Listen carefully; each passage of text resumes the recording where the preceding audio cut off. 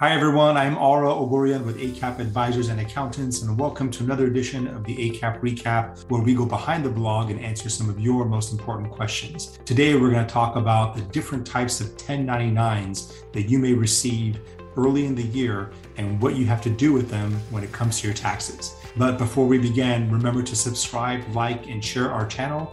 And if there's a topic that you want us to cover, be sure to include it in the comment section below or send us a message and we will cover it in a future webinar.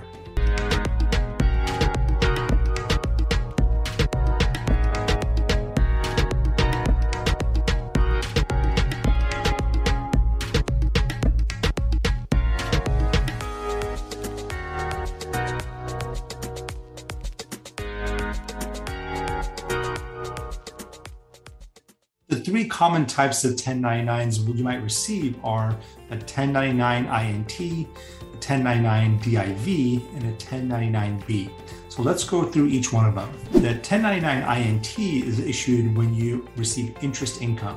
So let's assume you have a bank account and you receive interest throughout the year, or a savings account.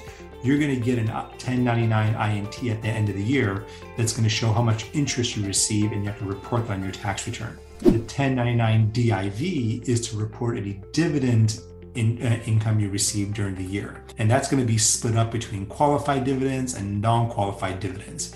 And if you're interested in learning more about the difference between qualified and non-qualified dividends, check out my other video I did where I talk about the difference between qualified and non-qualified dividends. The other 1099 that you might receive is a 1099B. That's to report any stock sales that you've had, or commodities, or options contracts that you might have sold during the year. Most of the time, you'll see all three of these combined into one statement called a consolidated 1099 issued by your brokerage account, such as Charles Schwab or Fidelity or TD Ameritrade. Another type of 1099 that you may see is a 1099-R. A 1099-R is issued when you have distributions from an annuity, an IRA, a pension plan, or any type of retirement account, including an insurance contract. Most of the time, you'll see this if you do a backdoor Roth IRA, you'll get a 1099-R, or if you have money that's withdrawn from an inherited IRA, you'll see a 1099-R. But most of the time, a 1099-R is issued if you have any kind of withdrawals from a retirement account. Another type of 1099 you may encounter is a 1099-S. That is used if you have the sale of real estate. So if you've sold any real estate during the year, the brokerage house or the escrow company is most likely going to issue you a 1099-S that's going to show the date of the sale, how much proceeds you received from the sale, the address of the property, and if there's any real estate taxes paid during the closing of the property. Another type of 1099 you may encounter is a 1099-G. The 1099-G is issued by governments if there's any government payments, such as state or local tax refunds, unemployment benefits, or any taxable grants. Most people get this if they have a state refund, and they'll get a 1099-G, and they're supposed to report that 1099-G on their tax return to see if any portion of that's going to be taxable. Another very common type of 1099 is either the 1099 miscellaneous, MISC, or the 1099 NEC, which is relatively new.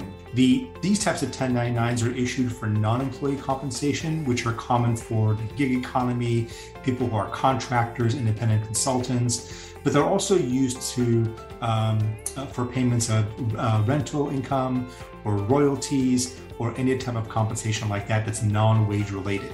If you receive a 1099 miscellaneous or a 1099 NEC, most likely you're going to have to file what's called a Schedule C on your tax return and pay self-employment tax, or file a Schedule E on your tax return for any rental property income or royalty income. Now let's talk about some of the least common 1099s you might receive. One of them is a 1099-C. The 1099-C is used to issue when there is a cancellation of debt. So for example, let's assume that you owed a bank $100,000 and they decided they want to cancel that debt. That bank is going to issue you a 1099-C of $100,000, and that amount's going to be taxable to you because it's no longer payable by you. Another least common 1099 you might receive is a 1099-SA, where it reports any distributions from a health savings account. Another least common or less common 1099 you might see is a 1099-K. And a 1099K is used to report any transactions that you may have online and are paid with a credit card. So let's assume you sell something on eBay and people pay you with a credit card and you receive money that way. eBay is going to issue you a 1099K that's going to show all the credit card payments that you received through their online portal. And then the last one that we want to cover is a 1099Q, and that is to report any distributions from a 529 plan or a qualified tuition plan or a Coverdell education plan. If you have one of those plans and you have money withdrawn from it to pay for education, you should receive a 1099Q, and that's going to be reported on your tax return.